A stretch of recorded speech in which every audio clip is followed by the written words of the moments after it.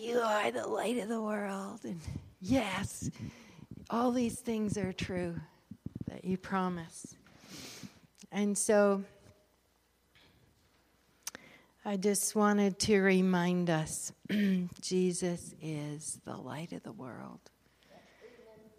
I have always a candle on our table every meal that we eat to remind us He's the light of the world. All you have to do is go to some places in the world that weren't founded on the truth of God's word like ours was. And you see darkness is really dark.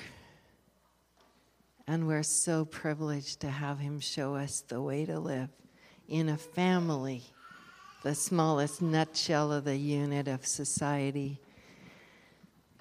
Love one another. Don't return evil for evil. Take it to all the nations, this good news, that I came to give my life so that you guys could live and have me inside of you all of the days of your life. It's really good news. And it's really worth it. Everything, every small little thing that we would give to see that news taken to the next one and the next neighbor down the street and the next person that doesn't know it yet. So I'm in for the rest of my life. I'm a grandma now. We have 4 grandkids. And we're showing them or demonstrating to them, calling them into this life, seeing them come to Jesus. There's no better news. So sometimes people give up before the end of their lives. And it's just a really bad idea, because I want to be found faithful when I see Him face to face, the Lord of heaven and earth, the High King of heaven. When I need to give account for my life, because we all will. Did you stay faithful? It's not about numbers. It's not about all the ways of understanding of success that man has. It's about how we keep our hearts. Is He still the best thing, the best story that we've ever heard? So thank you to all of you who plan to stay faithful for a lifetime. Bless you.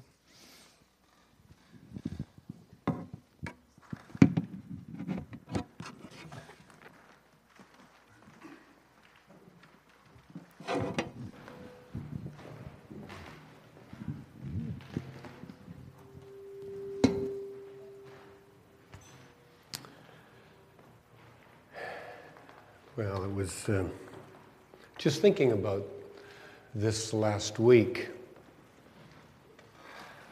what Gordy was just talking about, what happened 26 years ago when 1989, we sent you out. Well, when I say you, how many were around? Gordy wasn't around. It was just, you're the only ones.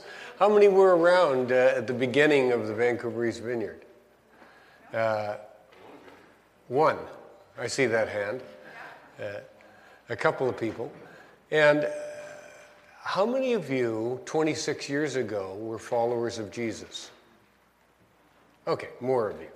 So that's actually one I want to reflect on a little bit this morning, is just the journey.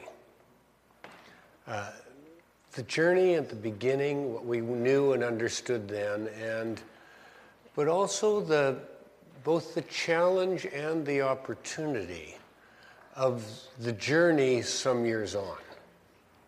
Thankfully, we're not the first ones who've ever experienced that reality. That Jesus has had followers for some years now.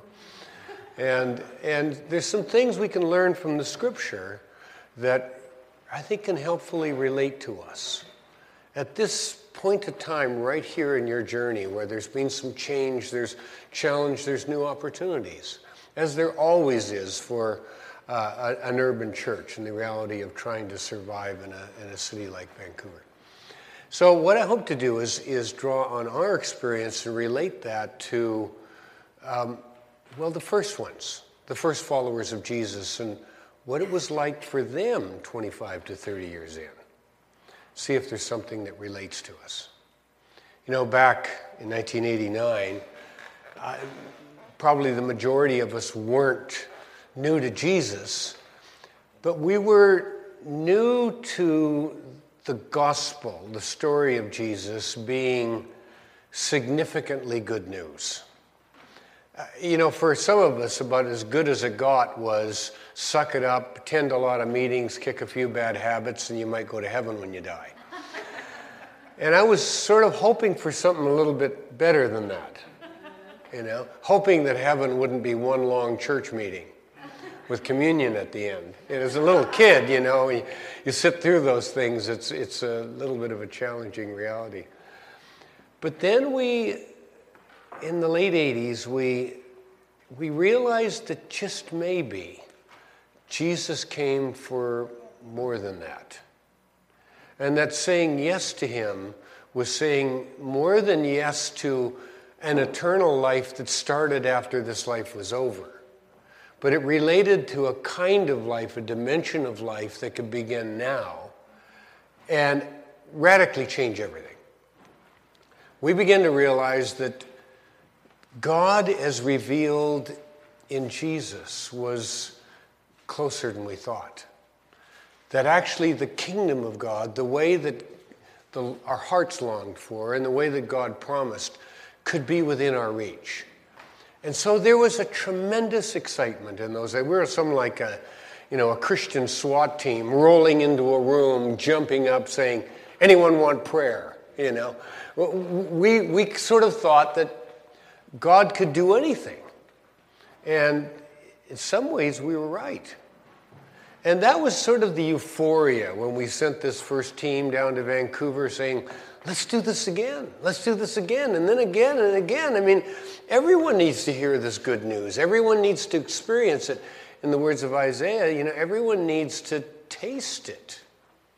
Get a taste of what heaven can be when it touches earth. Well, 26 years in, at least for you guys, I think that question still remains. I think there still is the hunger and longing to know, how can we do this? What can this mean? How good can the good news be? But probably you, like I, recognize that there's sort of a second question that is more relevant 26 years later than it was at the beginning, and that is, how do you sustain this journey of faith? How do you stay, and that's the title of the message, not just faithful. There's some pretty angry, dour people that are, quote, faithful.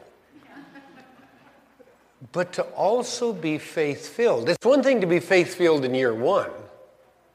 It's another to be faithful and faith-filled in year 26, after we've seen both the kingdom breaking in and the kingdom's absence. And the absolute frustration of realizing that we can't learn the secret handshake to control it all and make God do what he wants to do or what we want him to do. I mean, he'll always do what he wants to. Let's reflect on that a bit this morning. And again, as I said to begin with, it's comforting to know that we're not the first people that have faced that reality.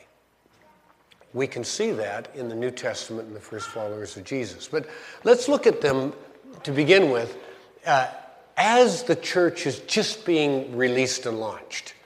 In a time of what is, it's been a little bit of a roller coaster ride for the disciples as we pick them up in Acts chapter 1. They've gone through their, a considerable stock of antidepressants over a few days as they come to the discovery or the realization, at least to them, in the first day or two after Jesus died, that they pretty much bet on the wrong horse. And they're ready to go back into fishing or whatever and stay undercover and trying to rationalize in their minds, it just seemed like he was the guy. And then they start getting these different reports. Next thing you know, Jesus walks through the locked door and says, "What's for dinner?" And it's a little bit of a game changer.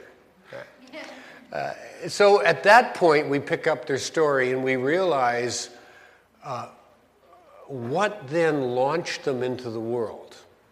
Well, let's reflect on that. Let's, in fact, look at Acts chapter 1. We'll pick up the story in verse 6.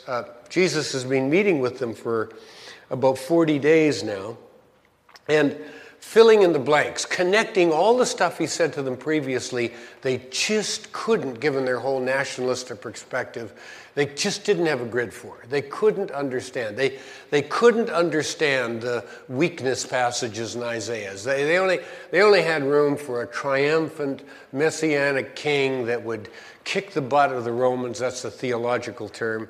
And, oh, look at this. You've got a monitor right here. I'll just turn that towards me. Given my age, I forgot my iPad, so everything's on my phone, which I can't read. So this will be great. So I won't exactly read every, but you can follow along with me as I'm looking at it. Verse 6, they gather around him and they ask a totally logical question, because the contemporary understanding for many at that time would have been that the turning of the age would be marked by two significant things. One was the resurrection from the dead. I mean, here's Jesus eating fish and standing in the room, and they're poking him every once in a while, texting their friends going, "I think this Messiah thing is back on big time," right? And then he's talking about the outpouring of the Spirit. And they felt when those two things came together that this would be the return, the restoration of the fortunes of Israel. This would be the turning of the age, the breaking into the kingdom. So they're saying, well, is this it? We're in. Who else would you want? It's sort of like, let's end this thing now and stomp everybody, It's kind of like the last people who moved to Florida. Right away, joined the group, stopping all further. Not that, I don't know if anybody would want to go to Florida. It doesn't make sense to me, but we visited there, and they're all old people our age. Who wants to hang around with your age? So he says, well, look, it's not for you to know how all this is going to work out. But you can know this. In just a few days, you're going to have this profound experience. You're going to understand. Remember when I breathed on you, John 20, and said, receive the Holy Spirit? Penny may not have dropped as to actually what was going on, the significance of this. That you are actually going to be the temple of God, filled with not just the comforter that John was talking about. Don't be fooled by this. Yes, it is the Spirit of Jesus. I'm going to be with you in a much more real way than I can be with you physically walking around with you. But this is the same oracle of prophecy. This is the same Spirit that energized the prophets, that has energized the entire history, kept the light of God alive in the midst of opposition. This is the powerful Spirit of God, and He's going to be in you. That's going to make a lot of sense in just a few days. And that is going to propel you into all across the social and cultural barriers, and send you to the ends of the earth with this incredible message that the marriage of heaven and earth has begun. Now, want to have a taste? And so he says, this is what's going to happen. And then, this is far more believable now. I mean, we'd see it a little bit different now with the special effects in movies. But back when I was growing up, if they made a Bible movie, this was about to get very cheesy. they'd hook Jesus up to some kind of a thick wire, and they'd pull him up into the sky as he's sort of waving to everyone. And that sort of image of, there he goes with the cardboard clouds closing him from view. Well, the problem is, if we understand Jewish cosmology, that's not really the way they understood things. They didn't see the kingdom of heaven as being spatially distant, per se. That's what, as Dallas Willard says, a good way of understanding Matthew's statement is the kingdom in the heavens. They recognize that there was two realities. One was the kingdom of this earth, what we call a natural kind of dimension, but all around and infused into that, permeating into that dimension, was another realm of God's kingdom, where the person of God dwelt. And those two kingdoms were so close to one another, it wasn't unexpected that we might just suddenly encounter that presence of God, and then we pray like crazy, we'll live through it, right? But what they're describing here is that as Jesus is announcing what's going to take place, he actually leaves their natural physical dimension, and he disappears into this realm of his Father. And that's what they recognize as understand is happening. Now, you understand, for these guys, they're going, not again. This is like a bad case of Where's Waldo? Like you just got here. Like, don't leave us hanging out to dry again. And they're trying to process all this, and the texts are going crazy again. Put another hold on the Messiahship thing. We got to figure this out, Is he back? Is this like, the Son of Man is back and he's mad? This is like a great sequel movie, or is that movie on hold for a while? And while they're, again, trying to sort all this stuff out, how do you figure this guy out?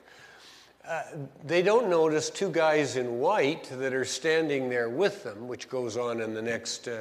They're intently looking as Jesus has disappeared, and two men, and they got their cameras ready to roll, and they're saying, "Okay, guys, you're going to stand here all day, or you're going to get started." Do you not get what's happened here? Do you see, this same Jesus who's been taken from you in heaven will come back in the same way you've seen him go. Something has happened.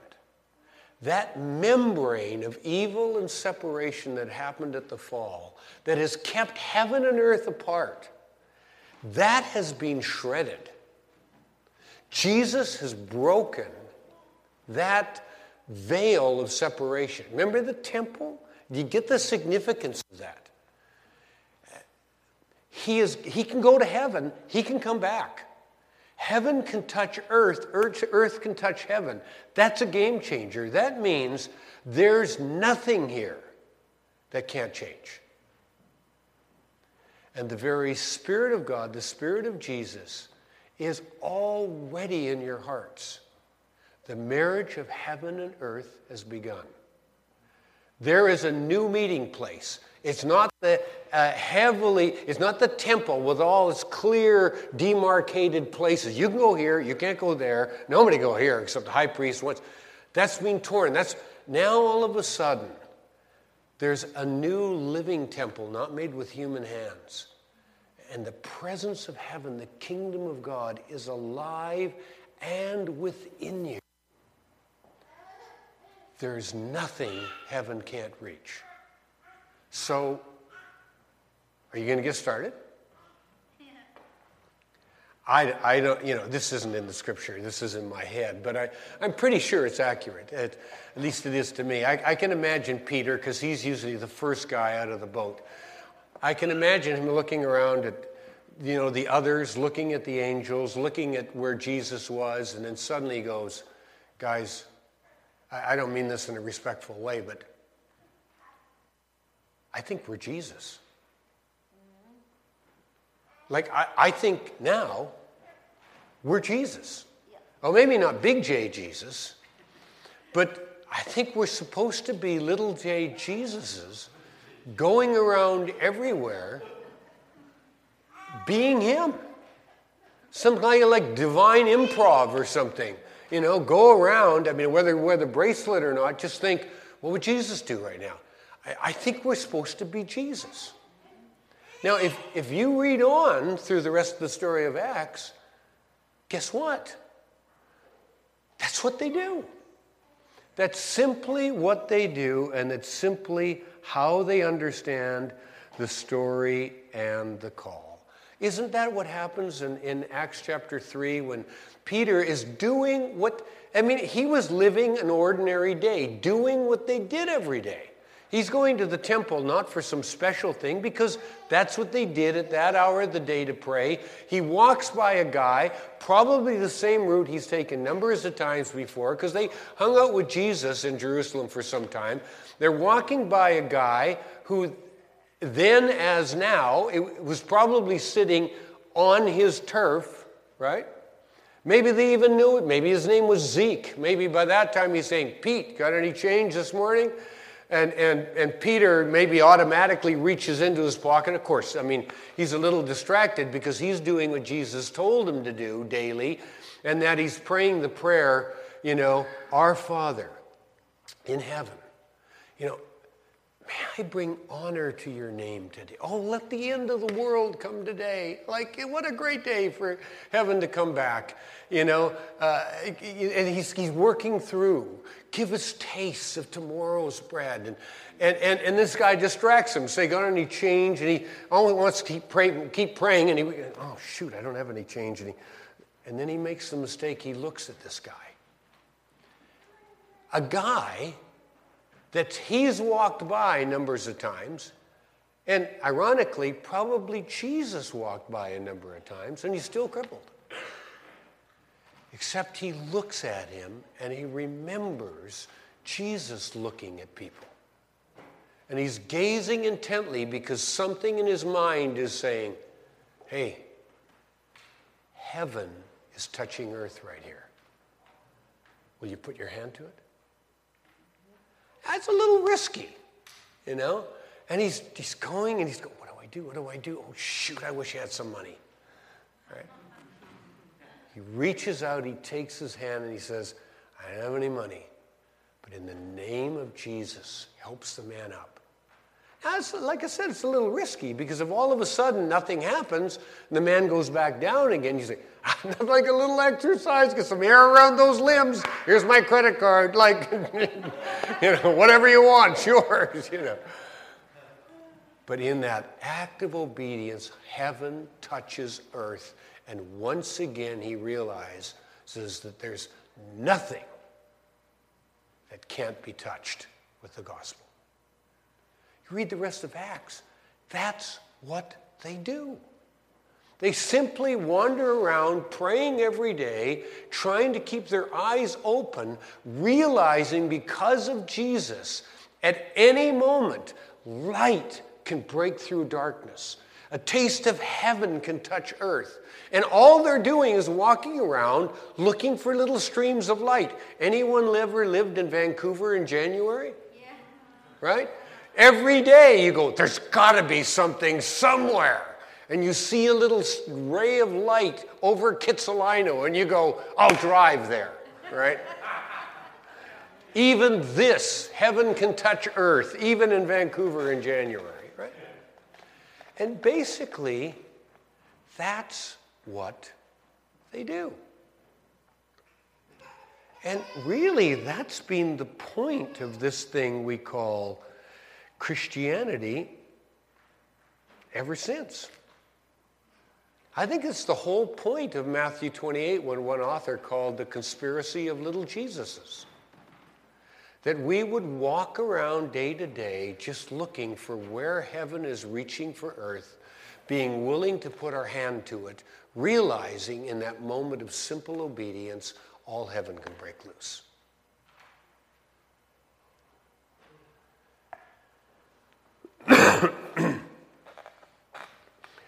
Now, guess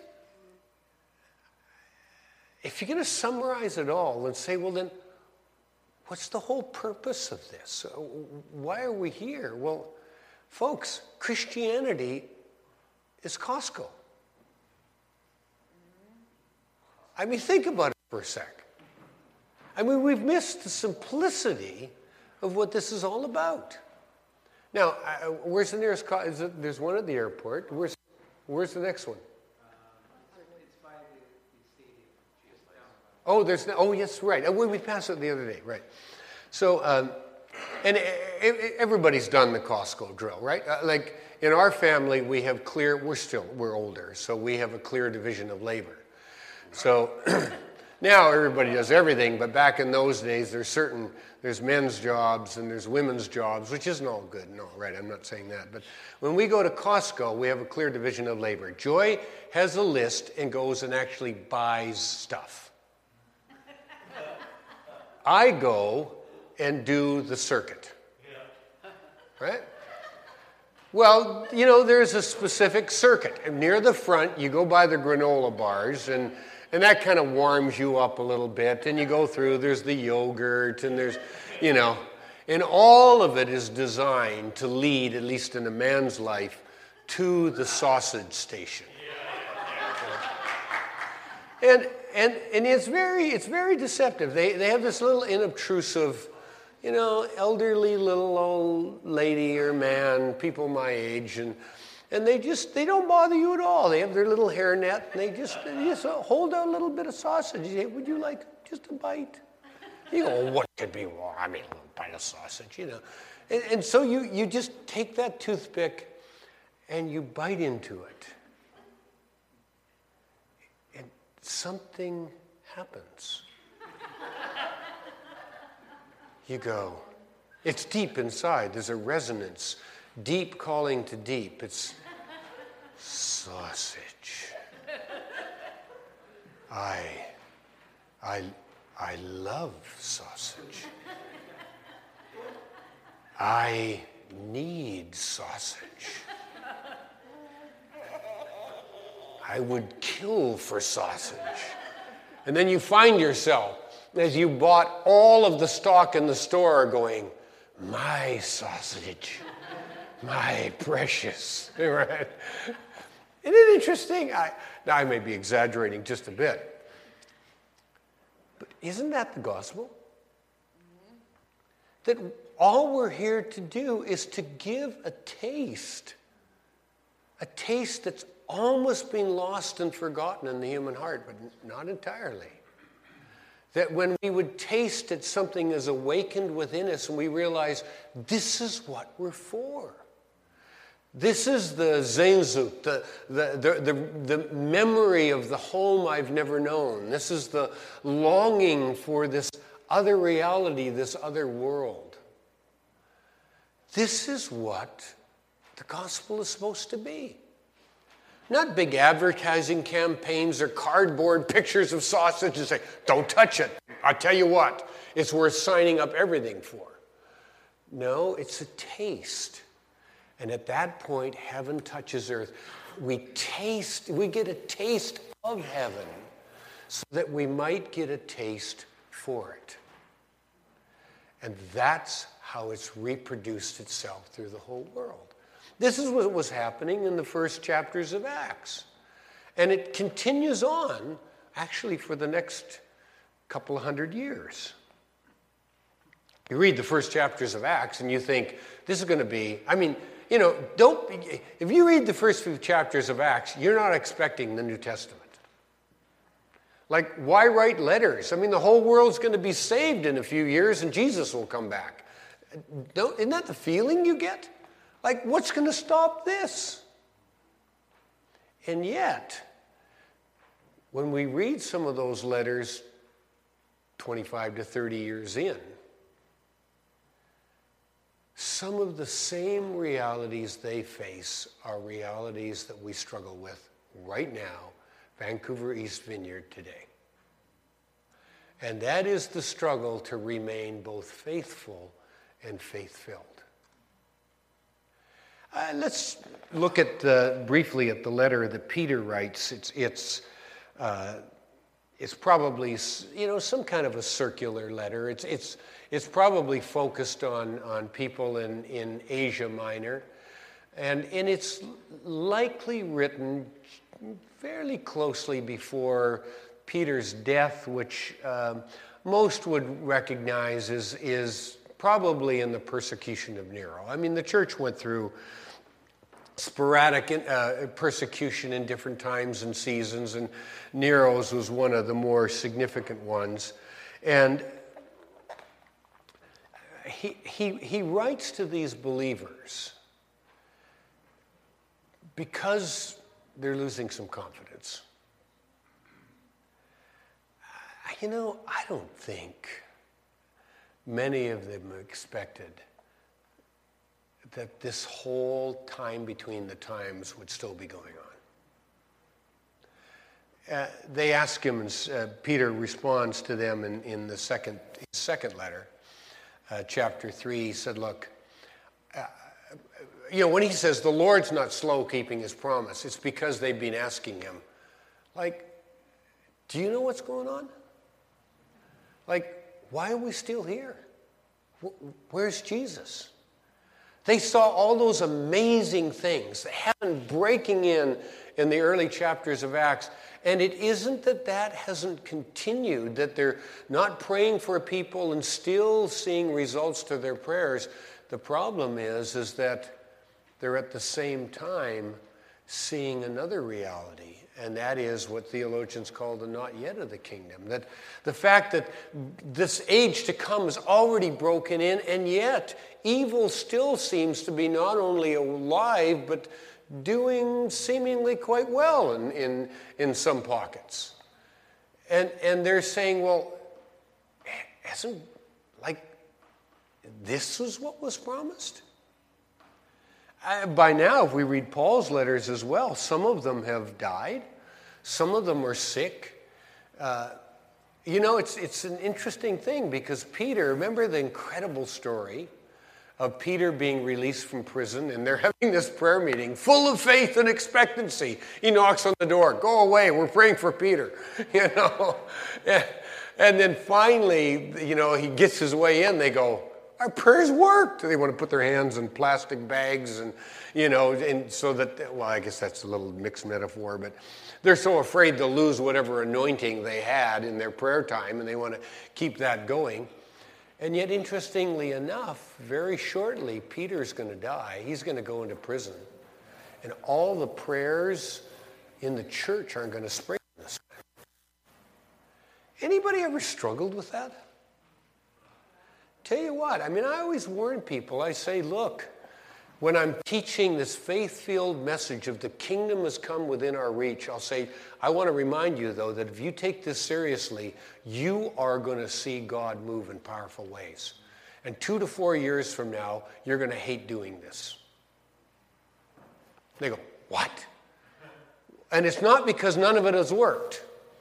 It's because it doesn't work the way you want it to. God is if he's got a strategic planner, they ought to fire him, he heals all the wrong people. He takes people that are of no use for the kingdom of God, and he profoundly resurrects them, and other people that are invaluable to the work of the kingdom, he lets die. Anybody been around Jesus for a while? There's things you don't understand, do you? You just go, if I can't pick, if you're not going to let me be in charge of this, I don't want to play. Right?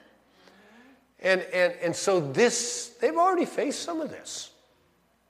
It's not that the kingdom hasn't come, but it hasn't come in its entirety.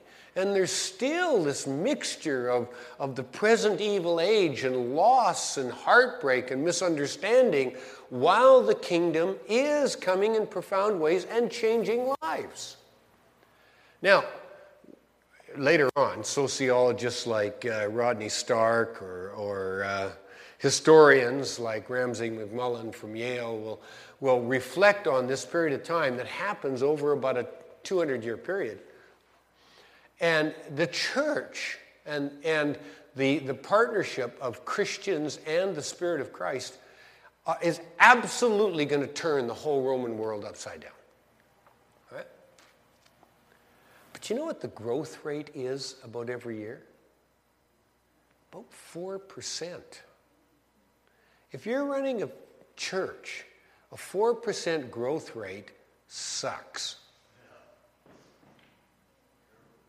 You know, saying like, this is going anywhere? Like, you know, and this is what they're beginning to struggle with. Are we winning? Are we actually even still going to hold our place in the game? Like, has God worked this thing through? And so these are the struggles. Now, I don't think there's some that have left them, but still many of them are faithful. They're holding on. And, you know, don't let me denigrate faithfulness. Faithfulness in our day and age isn't all that bad of a deal, is it? Except that it's not enough. And so here's how Peter writes. He says, look, I sense tremendous humility in this. It's not like he's necessarily the same brash Peter we would have met 30 years before. But he says, no, he said, I know this much. It isn't that God's slow. It isn't that right now there's a do not disturb sign in heaven with the Trinity huddled going, shoot, how are we going to land this thing?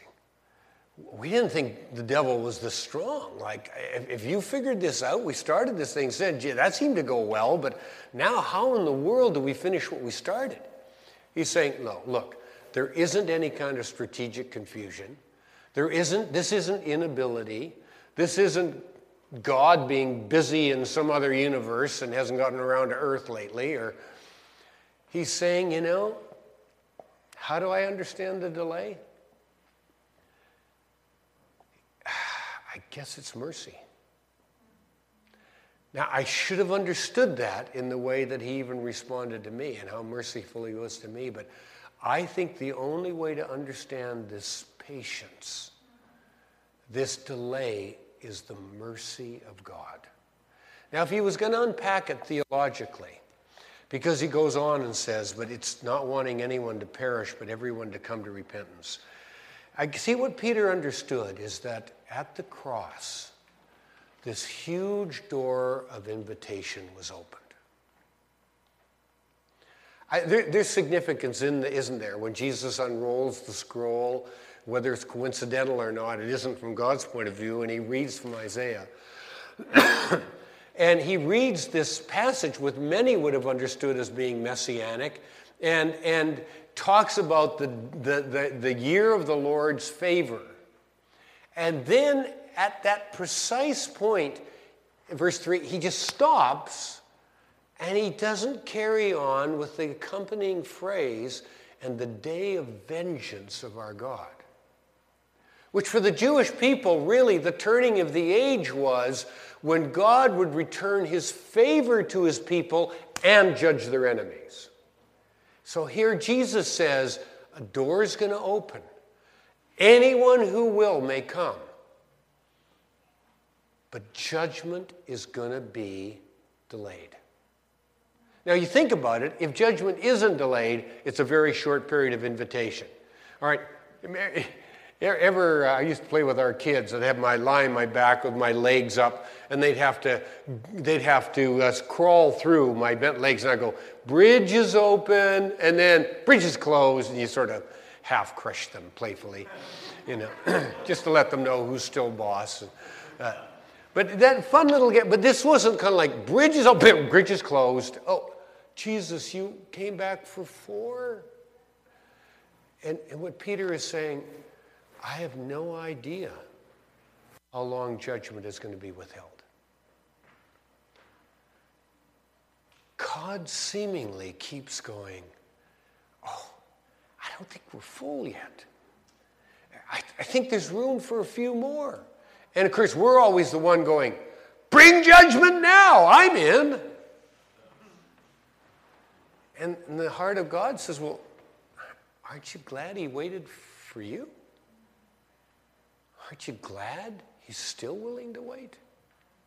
But what Peter is saying is there's cost to mercy. Because it means if evil is not judged so that the door may remain open, then evil exists and evil is evil. And it will impact our lives and the lives of people around us. That's the cost of invitation.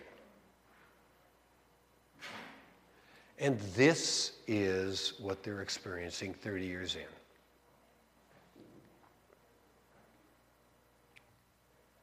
But that cost can really cause us, even if we don't lose faithfulness, it really can cause us to lose sight of that expectation we once had.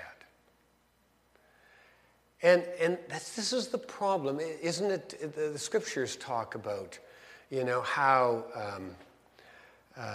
it can make the heart sick. Can it? It's the whole, you remember the old missionary conferences, you grew up in a church, without vision the people perish. And actually what it means is without revelation, people cast off restraint. When there's a delay, we go, well, is this really going to happen or is this not? And then it's hard to hold on to that confidence, that expectancy, that forward-looking posture. So many of the things happen are so heartbreaking. We were just at Andy and Linda Parks last night. They're going to come here. Andy, it's interesting. I mean, he had a real problem with tendonitis, tremendous pain for a worship leader. For the last, how many years, Joe? Was it 18 years or something? 11 years? He just had excruciating pain in his hands every time he led worship, anytime he played an instrument. And then there was a ministry time, a prayer time, and it looked like he was completely healed, except he's mostly healed. Still has a little bit of pain, but it's a dramatic difference. But you go, well, God, why would you do that? Well, one, why would you wait for 11 years? But then if you actually act, why not act completely? Just while we were in Hong Kong, I got an email from a gal that Joy prayed for in the last year. She had not slept without heavy medication, a drug called Ambien that she'd been taking every day for 17 years. And while she wasn't advised to this, was prayed for, make a long story short, cold turkey went off Ambien. No problem, just like that. Slept like a baby. And I mean, I don't know what's the greater miracle, sleeping or doing that with that kind of drug. Then 6 months later, the sleeplessness started to return. And you go, oh, God, like, I thought we won one. Like, anyone been through an experience like that? You have this incredible, and then you go, well, God, were you looking somewhere else? Did something, and now, we haven't given up on this one yet, because I always think the hardest healing is the first one. And that it's really, we've had a lot of wonderful answers to prayer and continuing to battle for these things, but that's a hard thing. The picture in the first edition of my book, the picture was a little guy who was such an example of how God could break in and do miraculous things. I think the specialists themselves, non-Christian specialists, said that he'd had at least about 17 miracles, the fact that he was still alive. It was a little boy in a pose of a Superman, and he eventually died. You know what caused his death? Human error. They messed up his feeding and he starved to death. He died. And you go, hold it, God.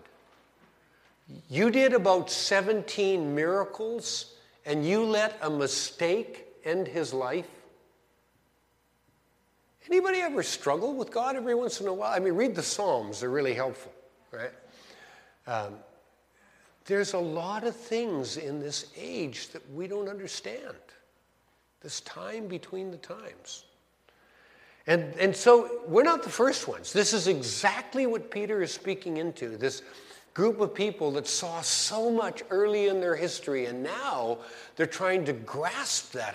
How do we say yes to our past and bring that now into a future that kind of feels a little more like it's out of season than in season?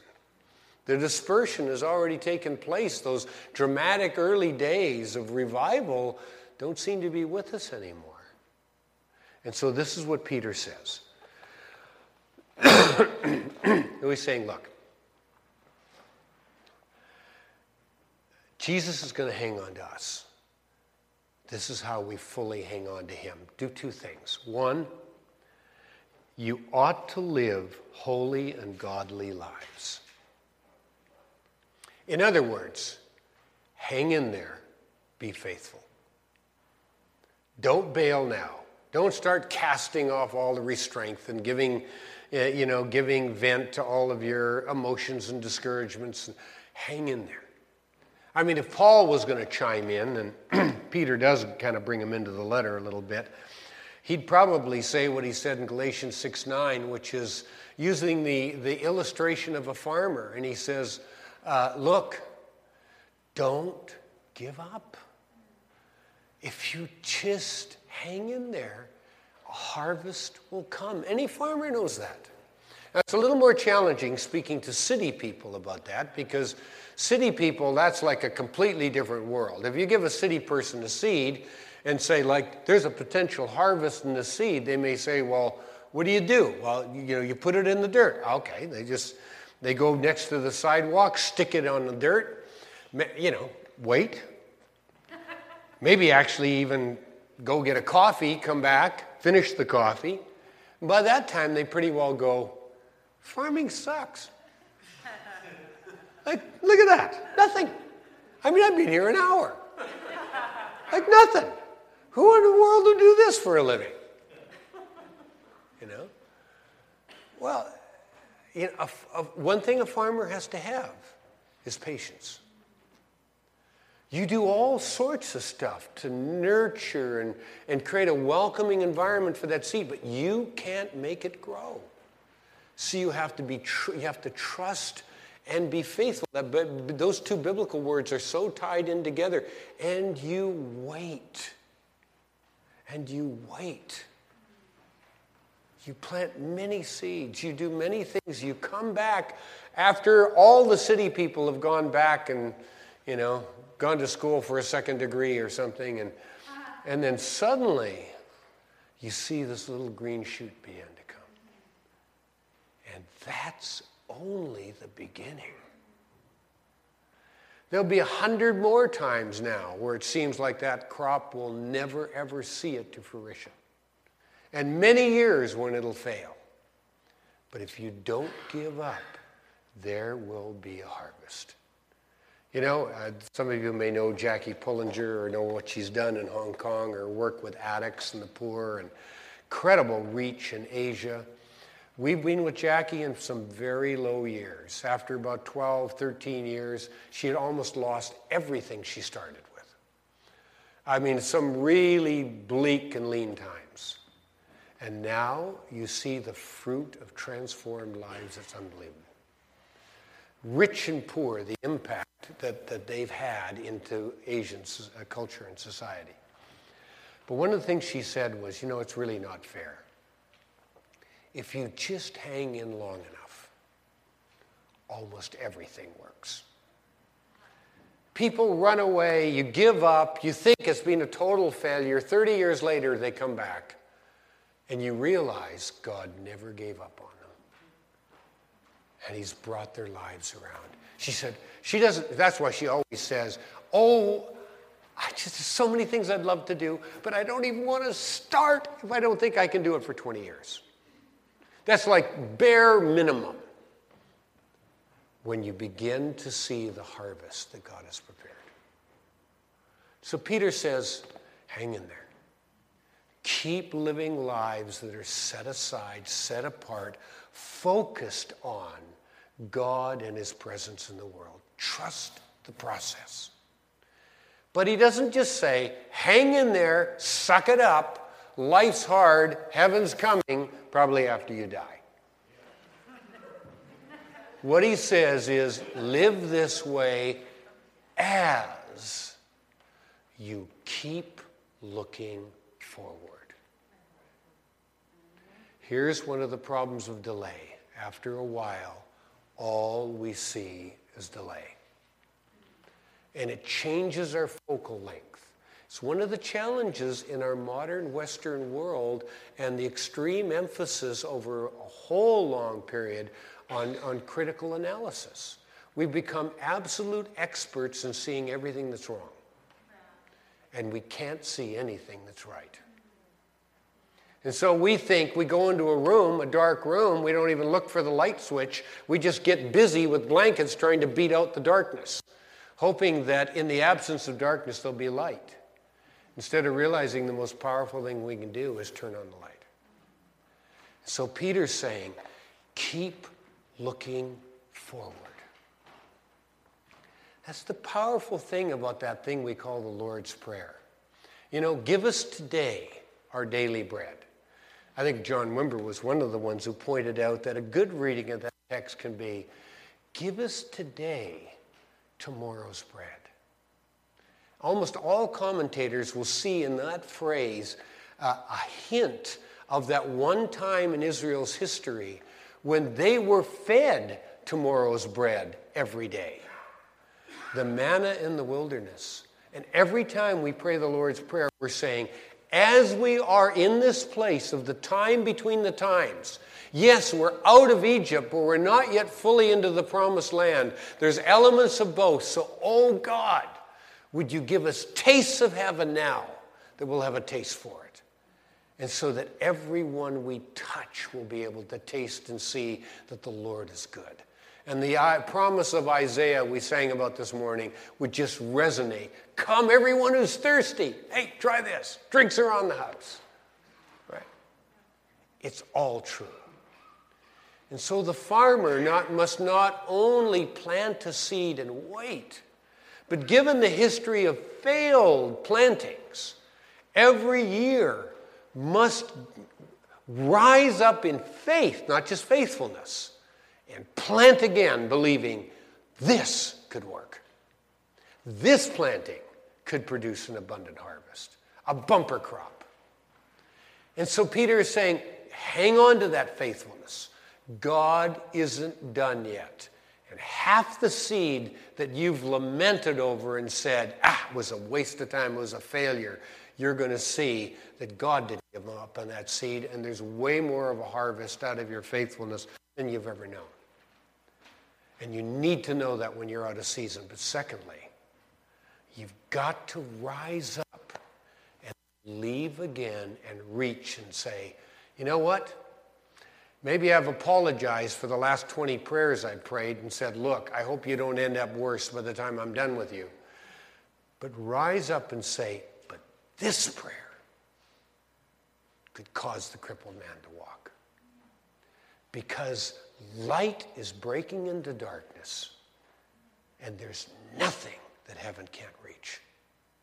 And I refuse to give up my hope in that reality.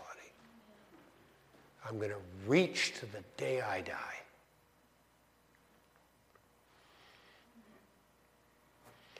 Now, the author of Hebrews, whoever he or she was, will add one more little piece. And they'd say, you know, that's right. I tell you what, that's the word of the Lord. You know, and we all respond, thanks be to God. Except for the fact that individually we usually can't hold it.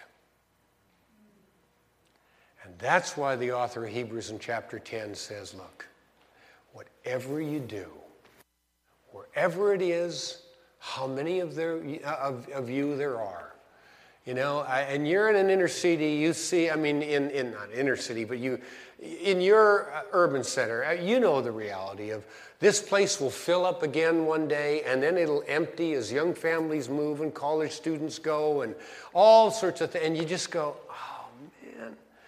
You know, in season, out of season, whatever you do, don't give up. Meeting together. And the author says, encouraging one another to hang in there and to keep looking forward.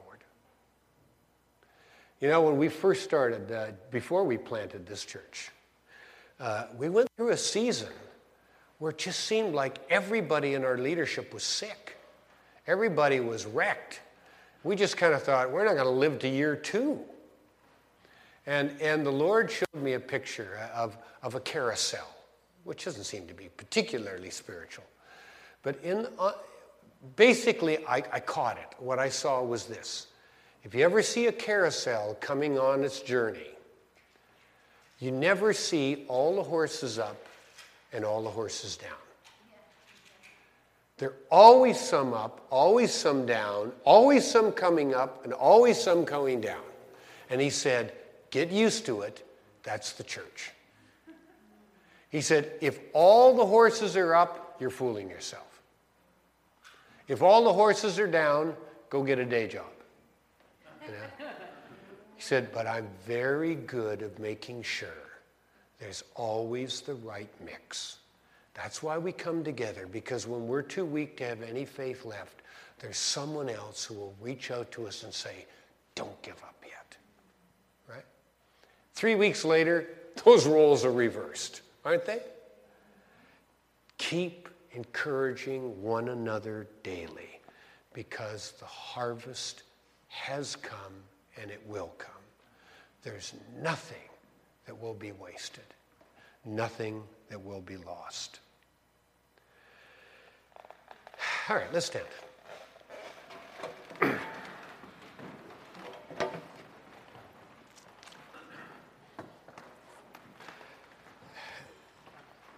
You know, that's why one of the things I so value about this simple little part of the family called the Vineyard is that we built into our liturgy, our tradition, that space where the horses that are up can reach to and lend a hand to and offer a taste of heaven to the ones that are down and discouraged. And you know, we can grow so much in that. I saw a little thing in your bulletin about prophetic words. And, you know, just a little protocol, you know, before you step up and say, woe to you, apostate church of the age, or then maybe check it out with Gordy first, and he may say, yeah, that's a good word, come on up, you know. But what a shame it would be if the only prophetic words get delivered from up on a stage. How wonderful it would be if we walked in and just looked and said, hey, I see you. You know, like this woman here, just with your arms folded, you know. And how you, I don't want to embarrass you, but I just see how you have held on to hope, you know, and refused to just give up. And you have given so much hope to other people. When there was just a slender thread of hope yourself, you have eyes to see other people around you. Even at times when everyone else would be forgiven for just being focused in on their own situation. Yet even then, you're looking to someone else and thinking of the smallest way you can bring some encouragement to them. You know, what I'm saying is, what we want to be is the kind of people we walk in and we look at one another and we say, I see who you are. Don't give up. Continue to give that gift into the world. God is going to join his hand to you. You know? The longing that's in your heart, that just intense longing for what can be, you know? That has to be kept alive. And we have to keep reaching for that and say, I know it breaks your heart, but, you know, keep seeing that gift of seeing what could be and see it in the lives of individual people. Learn how to call it out of them and say, this is who you are, you know? This is why it's so important to come together and be that people, because then we can step out of this place and we can see those around us whose hearts are longing for a home they've never known and say, hey, not much, but want a little bite of sausage? And watch what begins to happen. So right now, let's just be the church. I know there'll be some this morning that, you know, when you look at that faithful and faith-filled, you'd go, well, you know, I think I've lost a lot of my expectancy, my ability to believe that the kingdom of God could be just around the bend or at any moment could break in. And if that's the place you're in, what we'd love to do this morning is just pray for you. And pray for your eyes. And pray that God will open you up to see what's happening all around you. And instead of seeing what isn't, to begin to see what is and how near heaven is. To see where light is breaking in. And that you might have the courage once again to reach for it and to see what might happen. To stimulate that reality again. So who's in that place? I mean, you guys you're a close family, you're close friends. So it's not an embarrassing thing for you, but I mean, which ones of you would say, hey, pray for me, that my eyes would catch this ability again to see how near heaven is, that faith can arise in me again. Anyone want that? All right. Well, just keep that hand up, because the last thing we can do is just say, well, then go home and pray about it. You know? What we want to do right now is we need just to be the church, and others of us just gather around and say, let me pray for you. You know, because I know something can happen. And the minute you walk out of this building, you'll see differently. Something will begin to awaken. All right? So just, were your hands still up? You guys pray for one another, don't you? Let's do it. Let's just gather around our friends. But right now, let's just pray and listen and watch. Invite the Holy Spirit to come and begin to stir their hearts and their eyes again. Okay? Let's come around them right now.